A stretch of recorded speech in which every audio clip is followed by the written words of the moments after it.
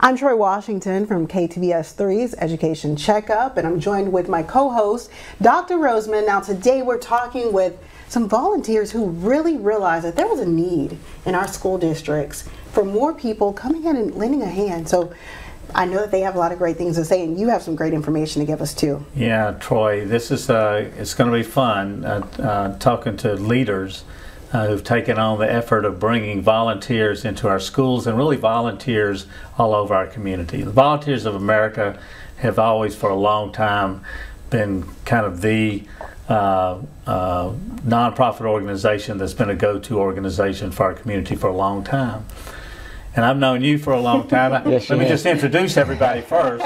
Carolyn Hammond, she's the CEO of VOA in North Louisiana.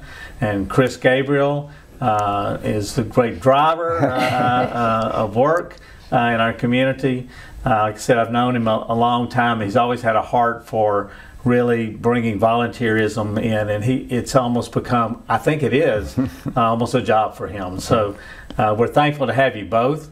And we want to talk a little bit about this kind of special arrangement that y'all have with communities in school. But before that, if you would, I'd like to get the context. Tell us a little bit about Volunteers of America and what it does, and then we talk a little bit about the communities in school. Sure. Well, Volunteers of America, we are a local nonprofit organization, and really our goal is to serve those who need us the most. We're here for those that need us the most. We serve basically 4 distinct populations: children and families, veterans, individuals with disabilities, and seniors.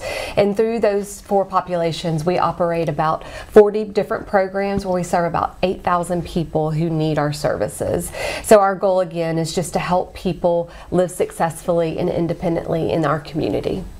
Well, tell us about communities in school, because I think this is a really unique opportunity for Caddo Parish, and y'all have done some really unique things with it. So tell us a little bit about what's going on. Sure. So Communities in Schools is a national organization, and they're really known as the country's largest dropout prevention organization. And their goal is to go onto a school campus and provide supports that remove barriers from a student being successful in school. And so back in around 2013, Chris and Chuck Meehan, who was the CEO at the time, they went to a meeting where they learned a lot about communities in schools. And what Chris and Chuck were really looking at doing is expanding the services that we have provided for our Lighthouse students for about 30 years.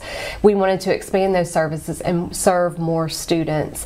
And when Chris and Chuck went to that meeting, they learned Communities in Schools was the partner we wanted to work with.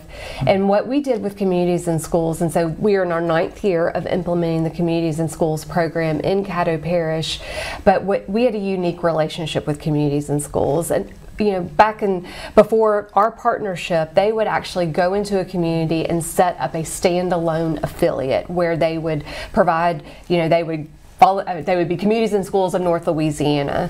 And what they did with us, they said, instead of setting up our own 501c3, we want to partner with an existing organization that can really get this up and moving rather quickly and has a good reputation in our community.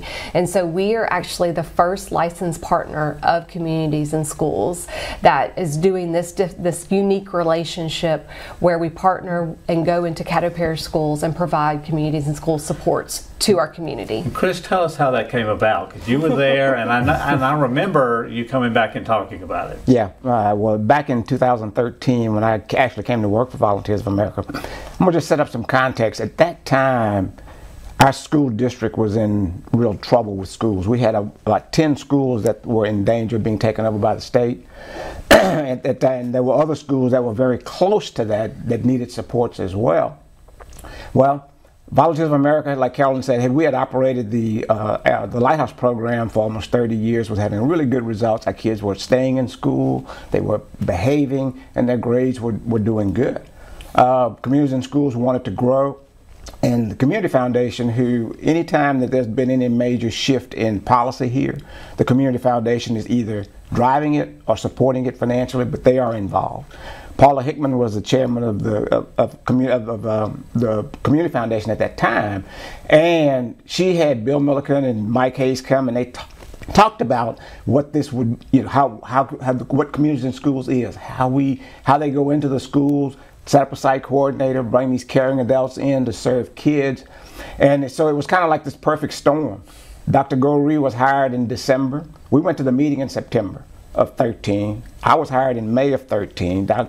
September we saw the meeting. Dr. Goree came in December.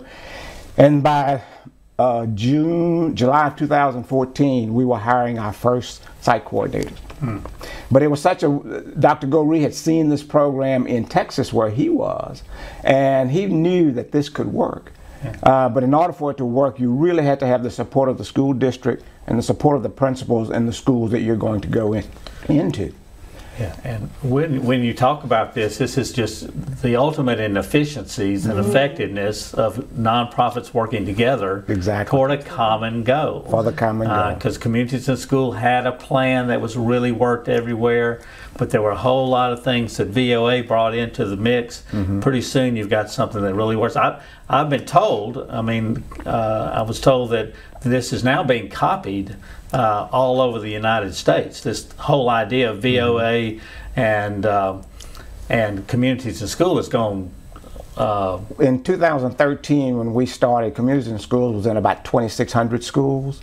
Today, they're in about 2,900 schools, and a lot of that growth has come from this particular model. They've gone to Colorado and done it. They've done it in Indiana. They've done it in Virginia, and they found that in a community where there is a nonprofit that's already providing services, we don't have to recreate the wheel. We can come in and start installing the model, and they have a wonderful model that they have a robust training system where they will come in, work with you, help train your folks.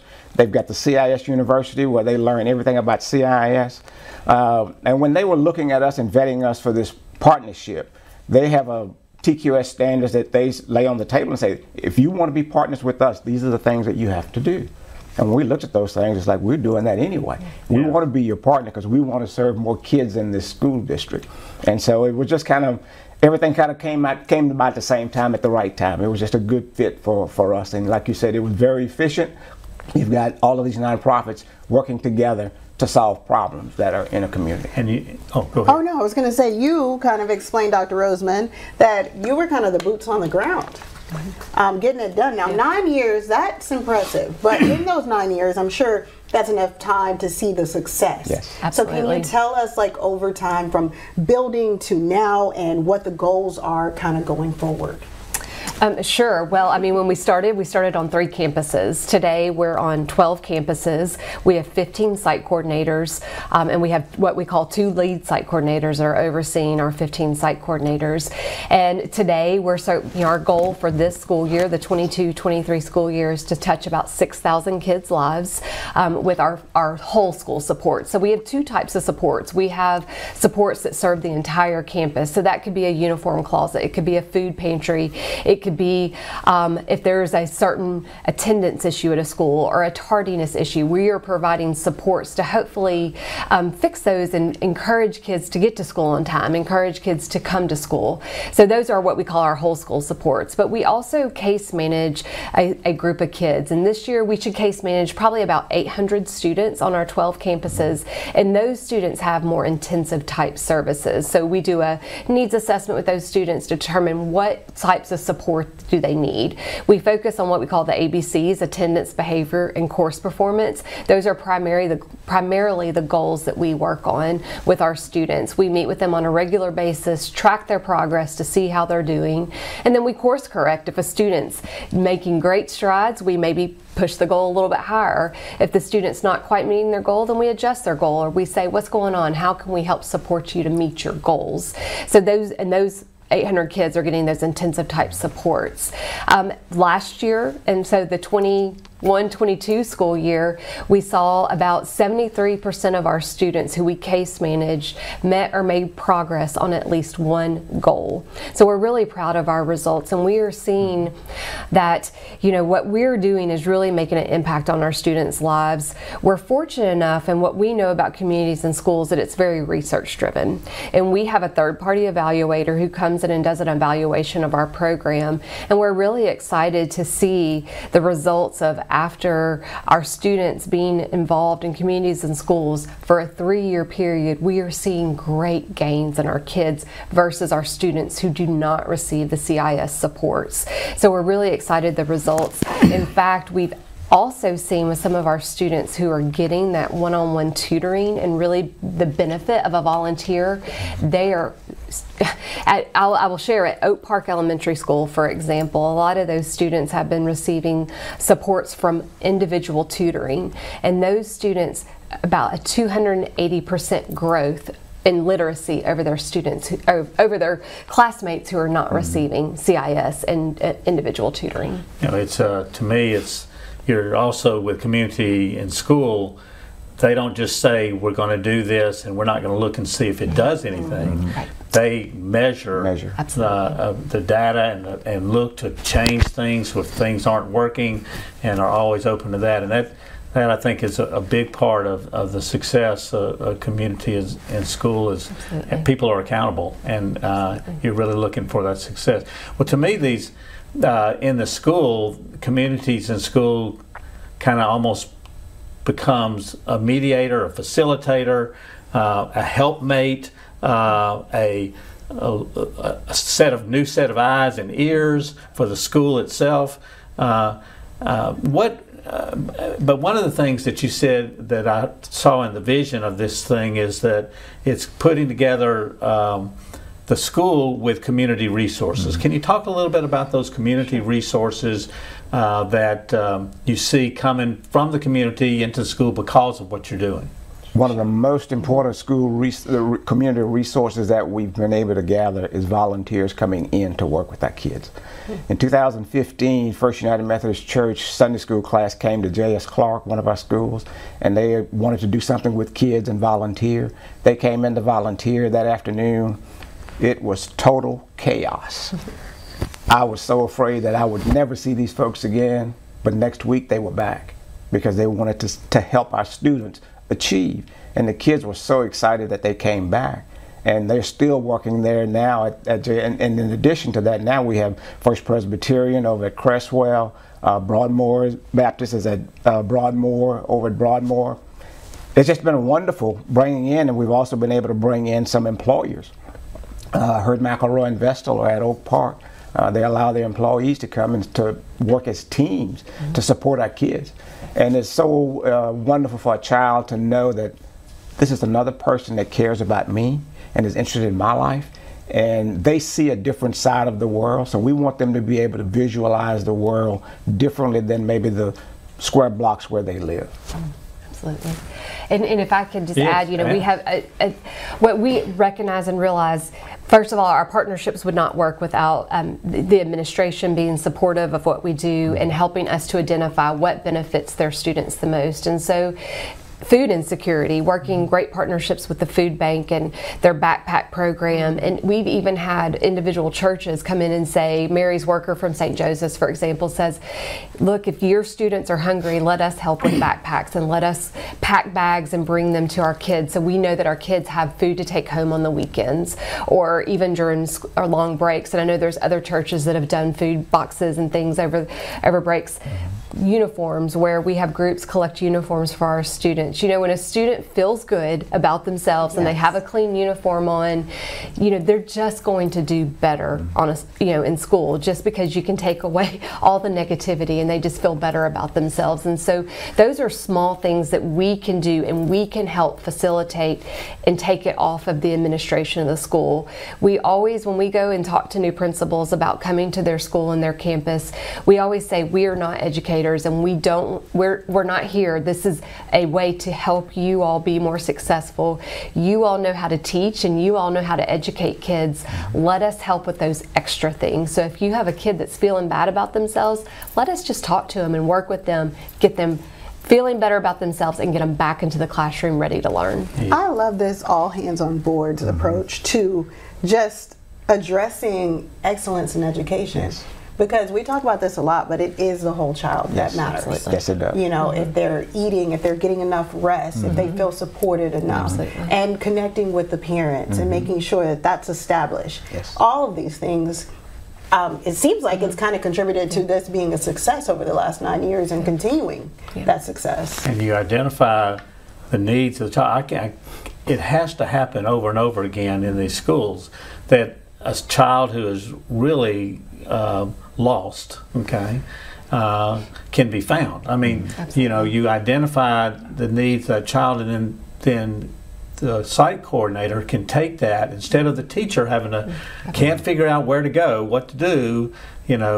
There's a site coordinator they have a lot of experience and also have a lot of information, I think, about where the resources are. It might help that whole family, not even just that individual child, but the whole family benefits from what goes on in the school. Absolutely.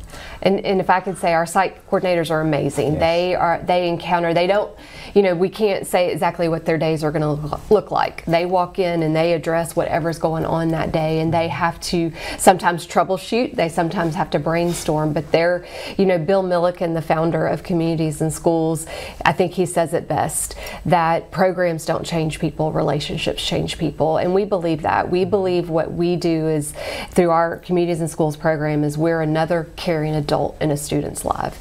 So if we can just provide them that support, be their cheerleader for them, we know that makes a difference for our students. Well, let me just ask you about down in the schools about the tiers of support, because I think these are interesting, each one. And the first one that I read about is to foster positive school climate. So how do you see this program doing that, and what do we need to do in our schools, period, about a positive school climate? What have you learned?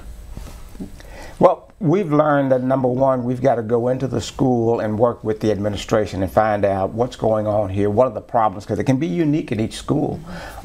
If it's a behavioral issue, how do we bring resources from the community in to talk about what's proper behavior, why is this behavior happening, how can we support the families that are being affected by that? When we go into a school, we want to make sure that we understand what's going on, so we do an assessment of what is in this particular school, so that we can sit back and make sure that the activities that we are performing changes how students think about being in school. We want school to be a safe place for kids. We want school to be a happy place for our kids. So we try to do activities with them to make sure that that's what they do. The volunteers coming in, helping our kids. One of the volunteer programs, I had a student he was just a disruptive child running around the room. After about a year of working with a volunteer, this child would come in, do his homework, and found out that he wanted to be a part of the spelling bee contest. And it wasn't anything that I did, it was because of our staff and those volunteers who were helping students understand and see the world a little bit differently. Yeah. That's beautiful. It is. And you target the resources to the common need of school. What have y'all seen that are common needs of our schools, especially in our high poverty neighborhoods? Yeah, I would say food. Food is a definite one, and uniforms, having a clean uniform, and we've even seen things where students need shoes and the basic necessities. So providing those, and we're able to help with partners be able to provide those necessities. But I also think that because we find that so many of our students are at different levels, and even if they're all in the 4th grade, you've got 4th graders at all different levels, and that is no fault of the school system. But what we can do is be an extra resource to provide some academic enrichment. So bringing in those volunteers that Chris was talking about to help support, catch a student up, we can help recruit volunteers to help be that extra arm. And then of course, we also have reality of being to school on time. A lot of we need to help parents understand the importance of, even if the first 30 minutes of the day is ELA and you miss the first 30 minutes, you're missing 30 minutes of core content. So get to school on time, and this is why you need to come to school on time. So helping educate parents. We have a unique ability that there is some negative stereotype with the schools. Parents maybe had a bad experience with school, so that's carried, on to their children. And we can come in a non-punitive way, and we can say, but this is why we need you to come to school. If a student is missing a lot of school, we don't have to come from a truancy perspective. We can come and say, what's going on? Why aren't you coming to school? So we have that great way to come and help try to understand what the challenges are and educate parents and families of why these things are important. Yeah, a lot of listening. Yes. Yeah. We've also found that, you know, a lot of our schools have mental health challenges. Our kids are experiencing trauma in different ways, and it's how do we address those issues that they're facing in their lives, the adverse childhood experiences. I mean, if they may have an incarcerated parent, or they may have been abused by someone in the family, anything, those kind of things that cause trauma for a child, they need to be addressed. And so having a psych coordinator who can be with a child and see when that behavior changes and figure out what it is, if they need some additional support. We have mental health professionals in the schools that can also visit with a child and try to deal with those mental health issues, and then take that even further into supporting the families as well. I'm glad you mentioned ACEs, because I feel like people don't always realize that, like you said, parents might have had a bad experience with school. But a lot of times you encounter parents who are parenting their children and they don't realize they have their unaddressed trauma. So when you guys can come in and realize, okay, this is impacting this child, that parent may not have realized it impacted them, so therefore that continues. We like to try to tell our folks it's not what's wrong with our children, it's what has happened to our children. And so those life experiences that they have causes them to behave in a certain way, and sometimes that's in a way that's unacceptable. And how can we help those children understand what is acceptable? That's when we can bring in mental health professionals that can do that. A lot of our psych coordinators, or they have masters in social work, they have lots of experience, but they can't be that one-on-one all the time counseling if a person needs a counselor. But they can help identify those issues and then refer that child to get the help that they need. And then the whole attendance issues also revolve around that. It does. And all the things that you talked about, and if a child's not in the school, they can't be expected to really learn and keep up, and it just becomes a vicious cycle. Let me just ask you, this has been a wonderful conversation. It has. Like Troy said, this is a great conversation about the whole child, okay, not just academics alone, but it's much more to it than that. It's much more to it than a grade. It's much more. So I want to just ask you both, okay, the same question is, first, what are you most proud of, okay, as it relates to what we're talking about today? Yeah. Well, I'm proud that we can be part of the solution. You know, what we're able to do is hopefully reset a child and help them be successful in school. I'm proud that we can offer kids a second chance. I think, you know, as a whole, I think that's what Volunteers of America does. I think we offer second chances, but our kids are our future, and that we can be part of that solution and help our kids be successful in school. Absolutely. You can't. How can you not go to bed happy with that? All right, Chris. I think I'm most proud of the team that we've been able to assemble to do this really important work, and to do it every day, to come day after day, working with our kids, no matter what the situation is, facing the challenges, helping our kids face the challenges that they face, and letting them know that you can see the world differently. This world, you can be successful in this world, and we're going to be here to help you be successful today, tomorrow, next week, next year. When our kids leave school, if they need to talk to us, they know the psych coordinators. They can reach out to those folks and talk to them about what's going on in their lives, and just have a better opportunity to be successful. And we're seeing a lot of our kids achieve, and that makes me really proud. Well, you guys are doing amazing work. Thank you. It's evident from just talking with you guys, and I know that it will be continued success. Yes. So just keep it up. Thank you. Thank you. And thank you for joining us. Oh, It was a great having us. conversation. We just love the opportunity to share it with everybody else that's viewing this video cast. Well, thank you for giving us the opportunity you're to show the community something that we're really passionate about and love being a part of. And we welcome you and invite the community to join us in this effort. Absolutely. We'll have new episodes of Education Checkup each week, and you can find Education Checkup wherever you listen to podcasts. Thanks for joining us.